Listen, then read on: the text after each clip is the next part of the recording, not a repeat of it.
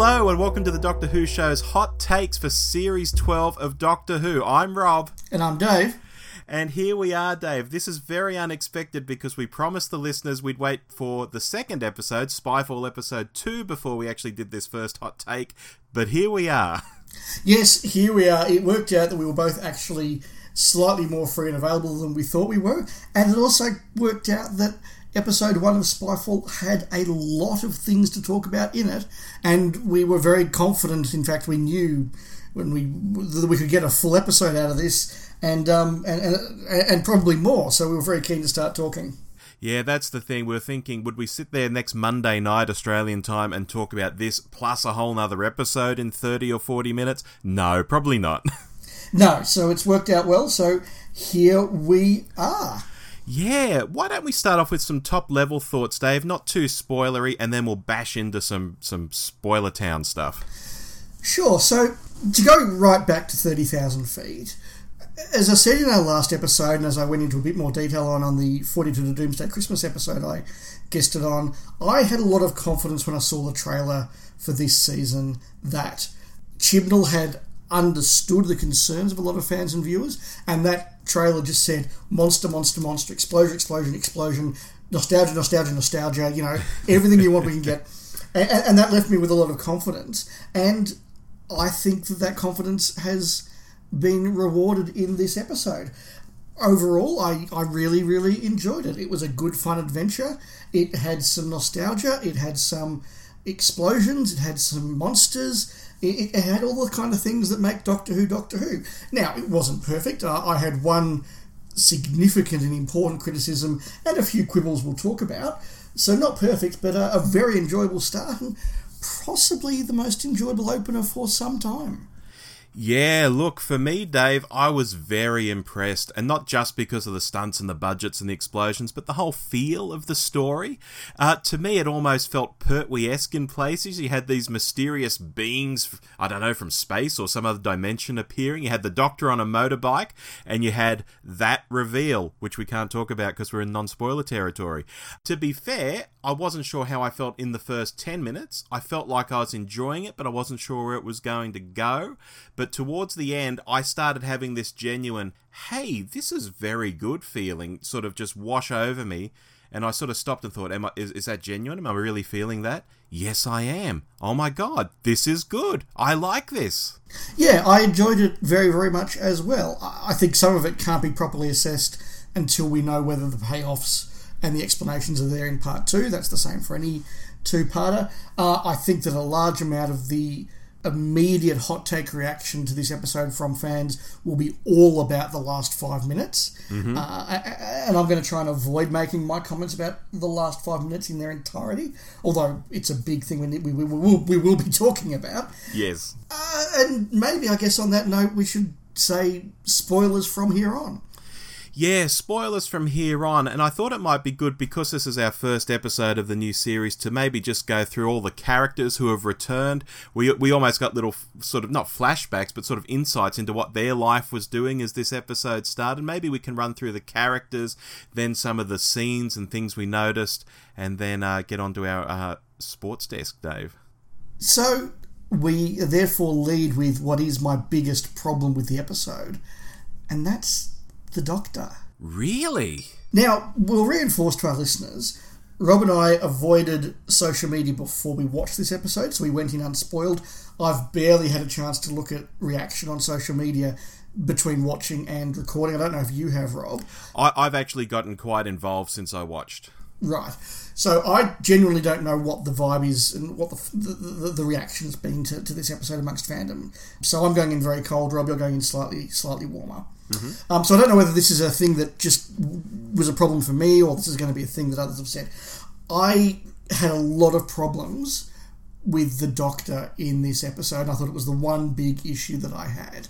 There were a few too many times when I thought the Doctor was too stressed, too scared, too at the whim of events.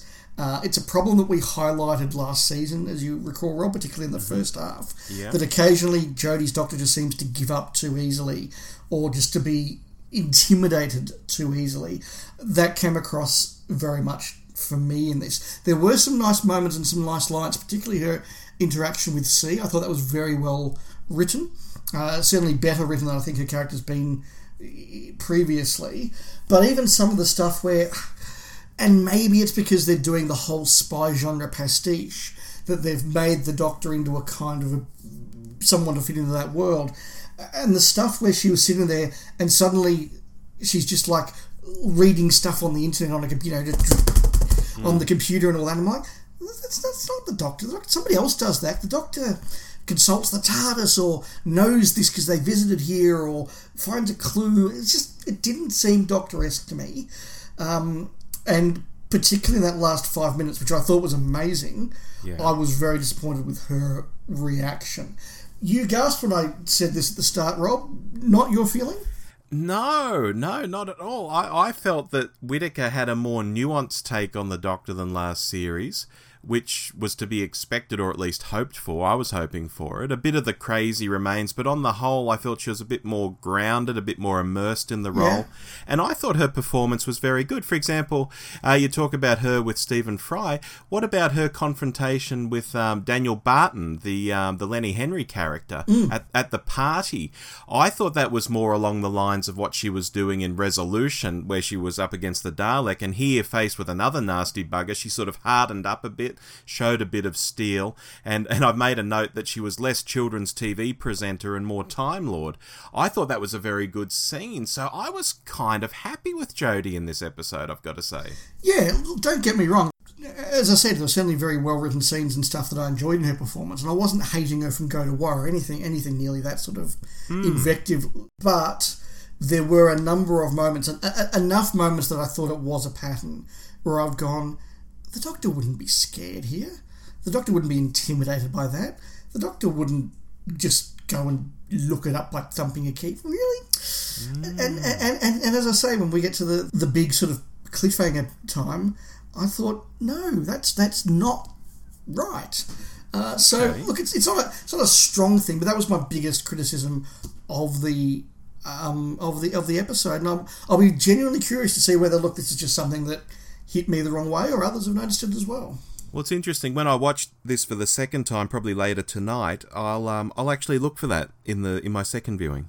I'll be interested to see your thoughts. Alrighty. Moving on to Bradley Walsh, of course, Graham O'Brien. Dave, I just felt like he's a comfy pair of slippers. He just takes off again from where he ended last time. I think worst Uber ever was one of the best lines in the episode, and that was a Graham line. Not a whole lot to say here. I think because Bradley Walsh has always been very good, very steady in the role, so nothing in the performance really surprised me or stood out. One character moment I took note of was when O said he had lots of information on the Doctor, and Graham seemed unusually interested in that, and I don't know if that foreshadows something. Does Graham want to learn more about the Doctor, or was it just a one-off scene? I'm not sure. It just seemed to be played up a little more than would be normal. We were in disagreement over the Doctor. We're in absolute lockstep over Graham, to the point that I was going to highlight exactly the same scene. Oh, so, really? Yeah, fair dinkum. I had it written down here, his conversation with O. Graham didn't get a lot to do in this episode, but once again, Bradley Walsh's performance meant that what lines he did have were very noticeable, very well done, very well delivered. And yes, the subtlety of that performance. And you didn't mention the moment where O said to him, you know, I knew her back when she was a him. And Bradley Walsh was like, I thought that was a joke. Yeah. And you can sort of see his mind going, maybe I don't know as much about this person that I've been hanging out with as I thought I did. Yeah, and agree with you. Very good performance. Excellent. Let's talk about Mandeep Gill, because Yaz was in this episode. Had a bit more to do than normal. I wasn't blown away by her. I wasn't going, oh my god, thankfully now Yaz is leading the plot. She gets some nice stuff at the start. Her interaction with her boss down at the police station was really good. Her, talking to her family was really good. She got to be part of the plot. She got to be teamed up with Ryan, which was good. She then kind of just got to be a bit of a peril monkey and kind of faded out again from the episode. But I think that's because this is a very Doctor-heavy episode, and all the companions are kind of like this isn't one of those ones where the Doctor, Bradley and Ryan all have a lot to do and Yaz has nothing. This is one where the Doctor has a huge amount to do and the companions are kind of a gear down on this occasion. So was she given a little to do? Yes, but so was Graham, so was Ryan. Yeah, look, a day or two before this episode went out, there was a Mandeep Gill quote going around on Twitter, and apparently she and the rest of the cast had dinner with Chibnall before he started writing this series, and he was asking them, well, what do you want to do in the new series? Where do you want your characters to go? And I made this joke on Twitter, and some people liked it. I said, well, I hope she asked him for something to do in this series. And people were like, yeah, exactly. Because, I mean, last series, we weren't the Lone Ranger and saying she was such a spare wheel and quite wasted.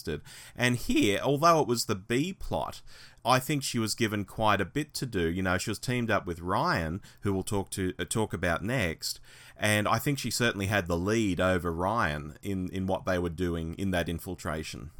Certainly in the first half, absolutely. So, does this mean that the Yaz problem has been fixed? Well, look, we need a few more episodes to draw that conclusion, but her trajectory is not too bad at this stage. Still a long way for her to go, don't get me wrong. But it felt as though, she had a bit more of a role to play in this. Maybe it was the full hour length of the episode that allowed more space for all the companions to do something. I think so, and I'll get to that as we start to talk later about this being a two-parter. Yeah. But it does lead us into Tosin Cole playing Ryan, and I guess if anyone suffered at Yaz's elevation in this episode, it was Ryan. And I think this just comes back to a TARDIS team of three being a tricky damn thing to wrangle. You know, I mean, he had some good lines, and I think he's being set up for a romance with Yaz, Dave. Just by the way he's saying he's into her sister, which is almost a safe way of saying he wants to be in her life without saying, I want to be with you. And also the I'd never let you get hurt line later in the ep. I just thought, I think something might happen here with Yaz and Ryan. Yeah, I got similar vibes as well. I don't know that'll be the case, but I totally got the vibes you're talking about. The thing that I like about Ryan, and look, he was underused here, I don't disagree with that, but the thing that I like about Ryan is that he feels like a very human character for Doctor Who, in the way that, look, I love many of Doctor Who's companions, but are they realistic people that would act that way, that act the way a normal person would act if they are confronted with the things? No, of course they're not. They're TV characters and all the rest of it. Ryan's always felt very human, and that really came across to me in this episode. Moments where you can see him genuinely battling fear and loyalty, or concern and the need to complete the mission, or just not knowing what to do but knowing he has to do something.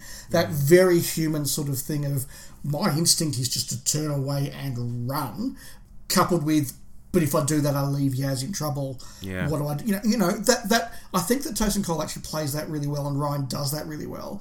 And that, to me, was the standout for him in this episode. Well said.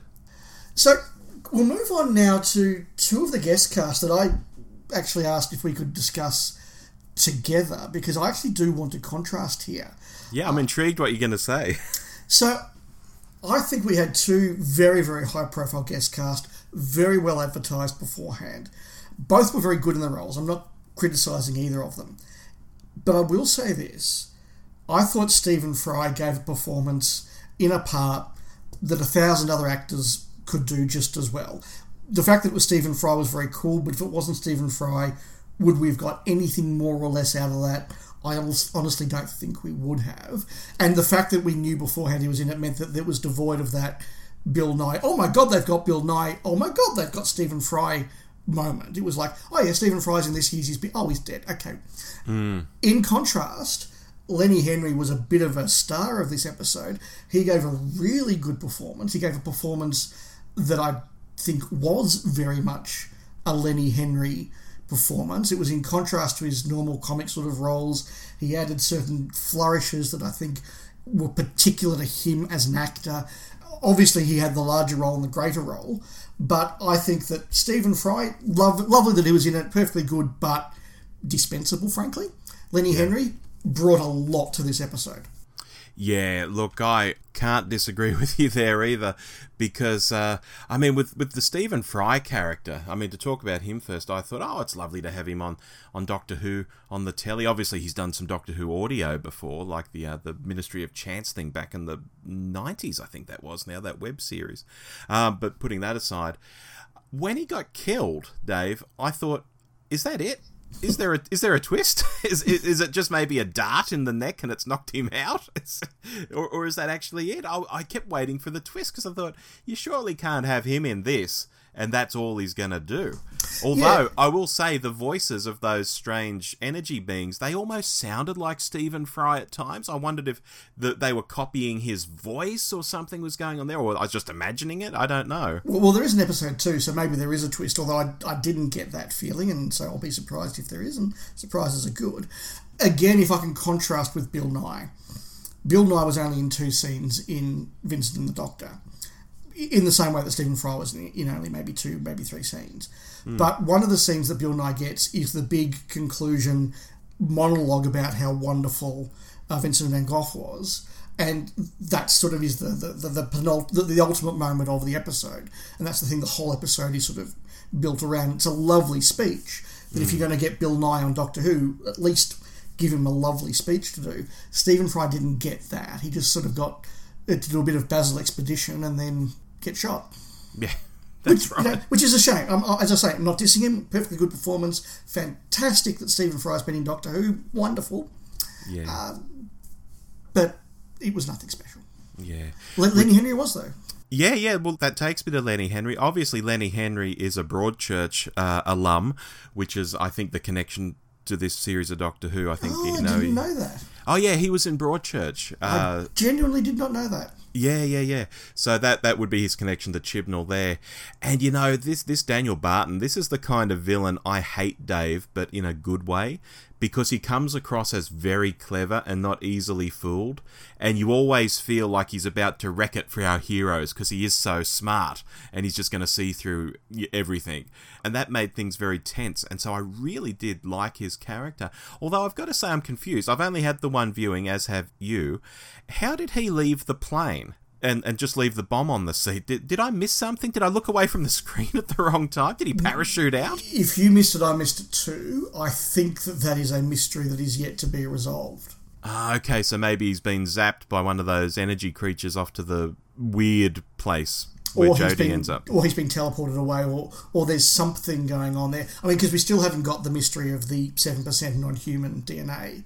So I suspect that all that exposition and that wrap-up and that explanation will be in part 2, but yes, that was a point I think left unanswered so far. Yeah, if that's answered in the next part, fantastic. If it's not, that's slightly problematic. But anyway, it's such a big one. It surely has to be. There surely has to be a payoff for it. Unless he turned into the bomb, perhaps. I don't know. Sitting on his seat. Anyway, that leaves just one main character here, Dave, and we do need to talk about Sacha Dhawan as O. My first impressions were, what an interesting character this is. And I did recognise him as in the actor as being in Iron Fist. He was Davos in Iron Fist, but I think I'm one of the only 28 people who actually watched Iron Fist, so, probably no one remembers that. I think Richard, our friend of the podcast, has watched it as well, so he's one of the others. Oh, great. So that's 2 of the 28 accounted for. But, with the earlier foreshadowing in this episode that, in the spy game you can trust no one, and he was the only sort of good character they were dealing with, I thought, this guy's going to turn at some stage. What I didn't know was quite how far that would go. Now, should I stop there before we talk about the M word? Yeah, let's just pause on that, because I just also want to sing the praises of Sacha Dhawan. I know him from one of my favourite movies, The History Boys, where he, of course, turned up alongside Samuel Barnett and Russell Tovey, and that chap is in some Marvel movies and Mamma Mia. He's one of the kids in that. He also played Boris Hussein in An Adventure in Space and Time. Yes. And I must admit, I had a bit of a crush on him when I saw him then. Even more so now. He's very, very hot. Wonderful performance. And, so on that note, let's talk about the rise of the Master. Yeah, well, look, the Master is back to being a bloke, and I guess this is a yin and yang thing. Now that the Doctor's a woman, it makes sense that the Master's going to go back to being a bloke. And, of course, we have a person of colour in the role. Yeah, it's really interesting. I mean, Roger Delgado was, of course, European and overtly sort of Spanish in his looks. And so it's not unprecedented at all that the Master isn't a white Anglo-Saxon. But it is very cool. Look, the biggest thing to say, I think, straight up is, for an organisation that has got the worst reputation for leaking everything that they ever do, whether it's merchandising or schedules or casting, whatever, to have kept that quiet, I must say kudos BBC Wales. Yeah, that was so well kept. We said right at the start, what do we want? More monsters, more explosions, more nostalgia, more of a Doctor Who feeling? Well, you can't get much bigger, other than maybe bringing the Daleks back, than having a cliffhanger reveal of the Master. I didn't see it coming. I thought that something was up with the guy. Like, it was all just a little bit too convenient. And certainly by the time the Doctor started to get suspicious, I was getting suspicious, which means that the writing is working the way that it should for the audience, which is good. But no, I didn't suspect he was the Master at all. And I think he's a very, very good Master. I've bought into him straight away, which I probably haven't for the other two New Who Masters. I mean, I did buy into John Sim reasonably quickly, but it took me a little bit longer. I bought into Sacha Darwin instantly. Just bought into it. I think the way that he played it against Jodie was really good. I thought the way Jodie played it was very poor. You think about the moment, for example, where Tom Baker's Doctor realises the Master is inside the milker. Or you think about some of the moments where Davison has to confront Ainley, or where Pertwee gives his, Thascalus is the Greek word for master. As I said, Tom in Traken just, sees him, recognising, going, of course, the Master. Yeah. Jodie kind of went to pieces. That really annoyed me. So, on the one hand, I love the moment. I love the reveal. I love the way it was done. I love the way that he was kind of giving that anti-Jodie sort of performance and being very energetic. Like equal and opposite in that. So I'm not saying Jodie's not energetic. It was an equal and opposite performance the way the Master should be against the Doctor. I loved it all, but in the middle of it all, I'm going, the Doctor should not be scared of this guy. This should be a, not quite a hello old friend, but like a hello old enemy moment. Like, it's you. Look, I'll have more to say about the Master later in the show, Dave, but I'll just note that while you were talking, a Facebook message came in from Steve Panozzo, an Australian cartoonist who listens to us, and he says, just watch Spyfall, so Rarice Hussain is the Master. What a shock. I thought that was notable. Hello, Steve, if you're listening. Nicely played there, Steve. Yeah. Look, again, I'll have more to say about the Master, so if you don't have any more to say for now, I've got some random thoughts about the episode I'd love to crack through. Yeah, sure. First up, Dave, the TARDIS in the repair shop at the start of the episode. That was really cute, but I'm not sure how much sense it made. Now, listeners, this is fan brain engaged, so do sympathise with me here. This is fan brain in action. The exterior of the ship and the interior of the ship are two totally different things. That's how the TARDIS works. So to have these presumably internal cables sticking through the external shell, I wasn't sure how that would work. Your thoughts, Dave? I had exactly the same thought. Yes, it's a really cute moment. I love the imagery. But yes, the idea that you have cables in the outer plasmic shell, I remember thinking that to myself, that doesn't make sense. Then sort of going, no, David, you're just being a fan, you're being anally retentive. Forget about it. Enjoy the funny pic. So yes, you're right, Rob. But I'm just going to put that aside and enjoy the lovely imagery. A random thought from you.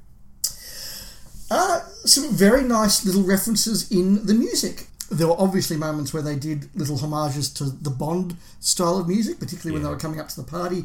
But I reckon there was a lovely little Catch Me If You Can theme there as well. Oh, I'll have to go back and listen. Just a little sort of diddly diddly, just in the strings. I thought it was really quite nice. Interesting. Another one from me, Australia as a location. Well, it was South Africa, but it was meant to be Australia. I thought it looked great, Dave, and this is one of the only a few times our country has appeared in televisual Doctor Who. I thought that was good, and I thought the accents of the Australian Secret Service, I'm doing that in quotation marks because they should have been ACES, they were almost right. I think the woman's was better than the bloke's, but they weren't too bad. Usually Australian accents are atrocious in foreign shows.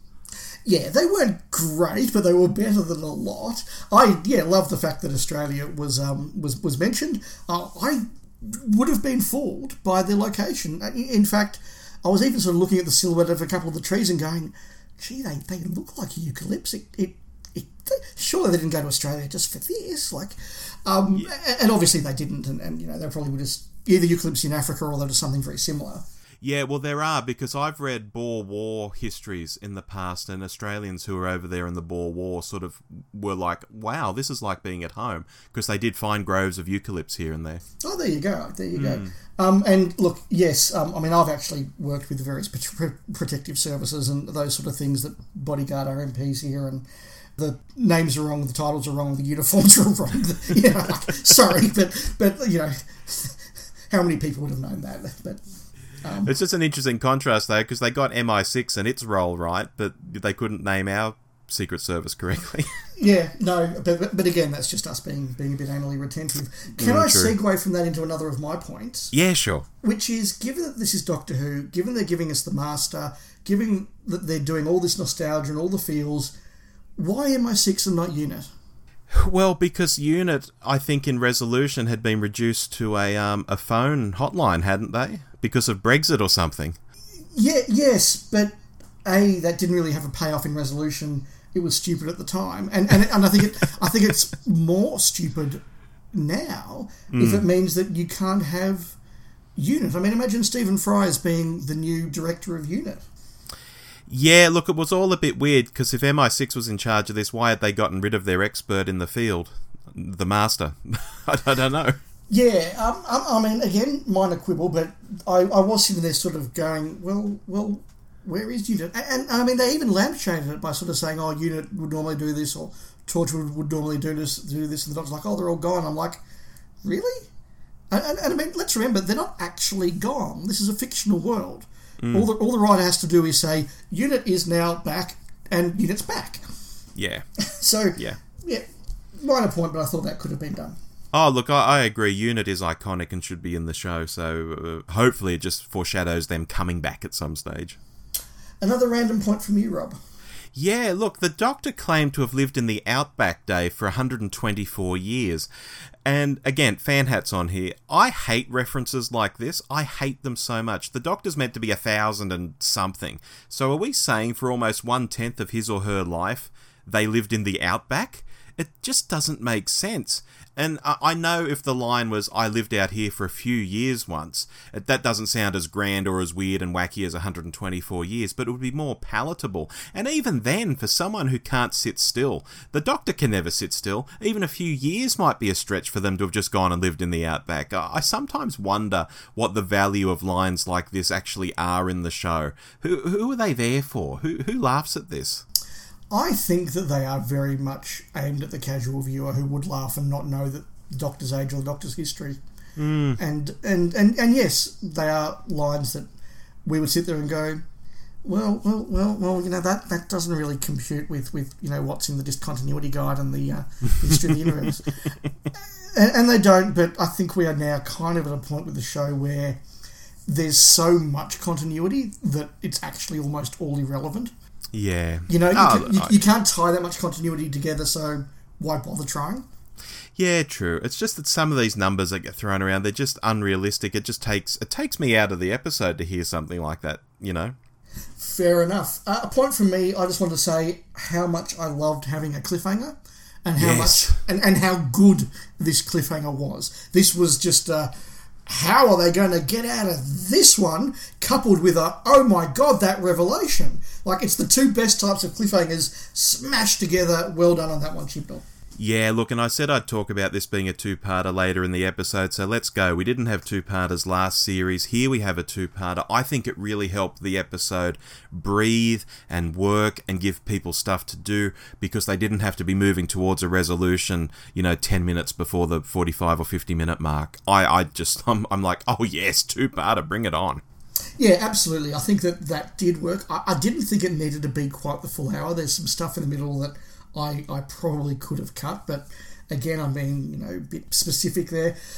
Like a lot of things, obviously, this episode will have to be reassessed when we know what's paid off and what is explained in part 2. So there is stuff in this episode, as you said, Lenny Henry's character, who these mysterious alien / robot / creature things are, you know, what the story with O is, who was controlling the car at the start that tried to kill them, what the deal with that was. There's a lot of bits in this that I'm very relaxed to being left for the part 2.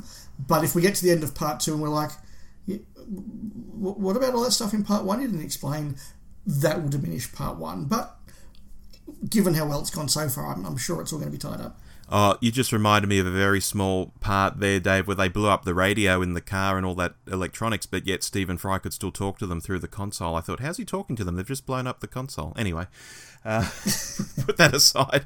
Shall we go to the sports desk, Dave? Let's go.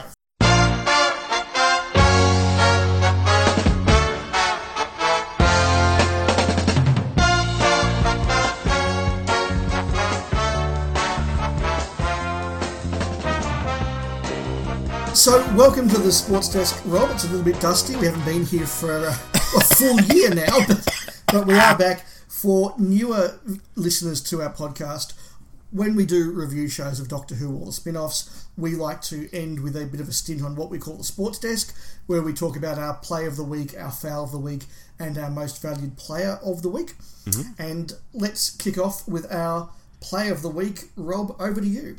All right, Dave, I can't go past the Master reveal, primarily because I was unspoiled for this. I know a lot of people out there on social were actually spoiled by this, and it really annoyed some of them. But for me, it came out of absolutely nowhere. Like I said earlier in the episode, I had a pretty good handle on Sacha Darwin turning out to be the baddie. I thought that's probably going to happen, but I had no idea in a million years he would be the Master. It just wasn't on my radar that the Master would be coming back so soon. So that's my play of the week. Knowing that you would pick that as your play of the week, I picked something different, and it's a more personal one, and that is right at the very end of the episode before they did the Next Time trailer, there was a tribute to Terrance Dicks, and it said, quote, for his masterly contribution. And I think that was just a wonderful way of phrasing it, and I did get chills when I saw Terrance Dicks' name up there, and that this episode that featured a villain that he was such an important part of writing and developing, creating, was in it. I thought that was just a lovely tribute, so that was my play of the week. Oh, beautiful. What was your foul? Look, I've mentioned it already. It was the Doctor going to pieces at the mere mention of the Master's name. That really did annoy me. It really did feel wrong to me. I've spoken about it at length in the episode, so I won't repeat myself, but I'll just say, yeah, I didn't like that, and that's my foul of the week.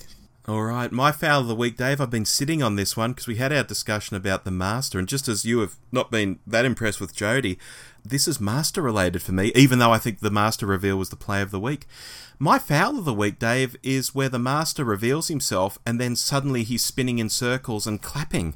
And I'm like, for sake, can we have a Master who doesn't do this? You know, this shtick? And I was on Facebook after the episode and someone was saying, oh, he played it mad, just like all the other Masters. And I had to jump in and say, hey, I've just rewatched Frontier in Space. The Master is nothing like that. The Master doesn't have to be that way.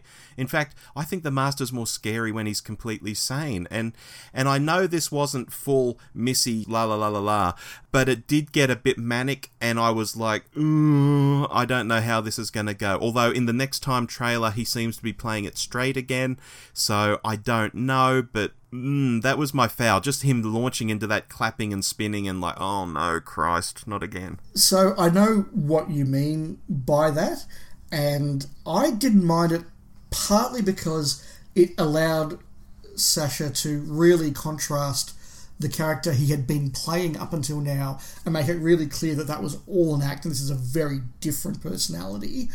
It was also mixed in with that moment when he pulled out the tissue compressed actual agent that he'd killed, and that he was doing a lot of very straight lines, and his goodbye to the Doctor was very straight. I was very impressed by that performance, and that's why I have actually given Sacha Darwin my most valuable player of the week. So he gets both foul and MVP. I think that's a first. I think it is. Yeah, for all our sports desks. Yeah. That's good. I like it when we disagree. It sort of reassures the audience that we didn't script this. So, yeah, look, that's my MVP and the reasons why. Rob, who was yours? Oh, Dave, this is so tough. I mean, I was sitting here thinking, do I give it to Chibnall for bouncing back in this second series with this better, more exciting, more interesting brand of Doctor Who? You mentioned at the start, you know, he might have listened to what fans were saying and so on. I think he has too. And I'm half tempted to do that, but I think... Here we go. This is certainly not scripted. I have to give it to Whittaker, who I feel has ironed out her Doctor without any massive changes or, you know, course corrections from last series to seem like a different person. She still seems like the same person, but I think there's just enough tweaks to feel that she's the Doctor. And yes, I think this is helped by us being more used to her as well. But I really did find her more interesting and compelling to watch and to think about, and I really hope this sets the tone for all the stories coming up, and she doesn't just suddenly lurch back into being budget David Tennant. But clearly you feel differently, Dave, and now I just want to watch the episode again so I can see your points, or maybe you can see mine. I don't know. Yeah, and it could be that having got that criticism off my chest about Jodie Whittaker, I will now be a lot freer to just enjoy her performance and see more of what you saw. That's the interesting thing about these hot take reviews. This is literally just our hot random thoughts. I really do suspect that when we come back to this episode at the end of the season, we may have some very different views on this, and that reflects in the score that I'm giving it if we are at that point. Well, let's get into our wrap up. Yeah, so I'm going to give it what I'm going to call an interim 8, which says that I really enjoyed this episode. It was fun. There were some good performances. Lenny Henry and Sacha Darwin especially. Stephen Fry was in it. That was great. Lots of good stuff in it. I suspect that if the next episode really pays everything off, by the time we get to the end of the season, particularly if I am really starting to enjoy Jodie Whittaker and it's all coming together, I will look back on this as the start of something great and it'll go upwards. If it all falls apart next week or on Monday, whenever it is, maybe in retrospect my score for this will slide a little bit. But sitting here right now, a very enjoyable 8 out of 10. Very, very interesting. Because, Dave, I know you're looking for a stone cold classic or two this series. You said that on our last monthly show. Yes. I don't think this was it, but similar to you, I'm going to wait to see what the next episode does. If this goes up another level, and I think the trailer for it was quite good, then it may just squeak into that sort of territory. Yeah. But on first viewing, no, this isn't Blink, it's not Dalek, it's not World Enough and Time, but it was very, very good. My heart, as soon as the episode stopped, I thought, what's the rating? And my heart almost wants to give it a 9, but I know that's the enthusiasm of the new series messing with my head, and it's exciting to be back and stuff. So I'm going to say, Dave, snap a hearty 8 out of 10. Yes, and let's face it, when we look back at this episode in 10 weeks' time, in a year's time, in 5 years' time, we won't be thinking part 1 and part 2. This will be judged as one whole story. Yeah. And the potential's there. If they bring this home, the whole story could be a classic. Or it could all fall apart. And we'll know in a few days' time, and listeners, we invite you to come back and listen to our views when we've seen Spyfall Part 2. Exactly. These episodes are meant to be short and sweet, Dave, so I think we'll knock it on the head there. I can't wait for the next episode, though. No, look, if the aim of an episode of Doctor Who, particularly the season opener, is to make you really excited and keen to go, what happens next? Well, job done. I agree. Well, listeners, we look forward to hearing your thoughts, whether you agree with Rob or I, because we've disagreed more than usual in this episode, but we will be back with another hot take review shortly, and we'll speak then. We will. Bye now. Bye. You've been listening to The Doctor Who Show, the podcast where too much Doctor Who is barely enough. Subscribe to us on iTunes or listen through the website at www.thedwshow.net. Write to us at hello@thedwshow.net or send us a quickie on Twitter @thedwshow. Facebook.com/thedwshow is also a good place to find us if you're so inclined. Our version of the Doctor Who theme arranged by George Locke. Look him up on YouTube, folks. This podcast is intended for entertainment and informational purposes only. Doctor Who, all names and sounds, and any other related items are trademarks and or copyrights of the BBC. All other trademarks and trade names are properties of their respective owners. The official Doctor Who website can be found at www.bbc.co.uk/Doctor Who.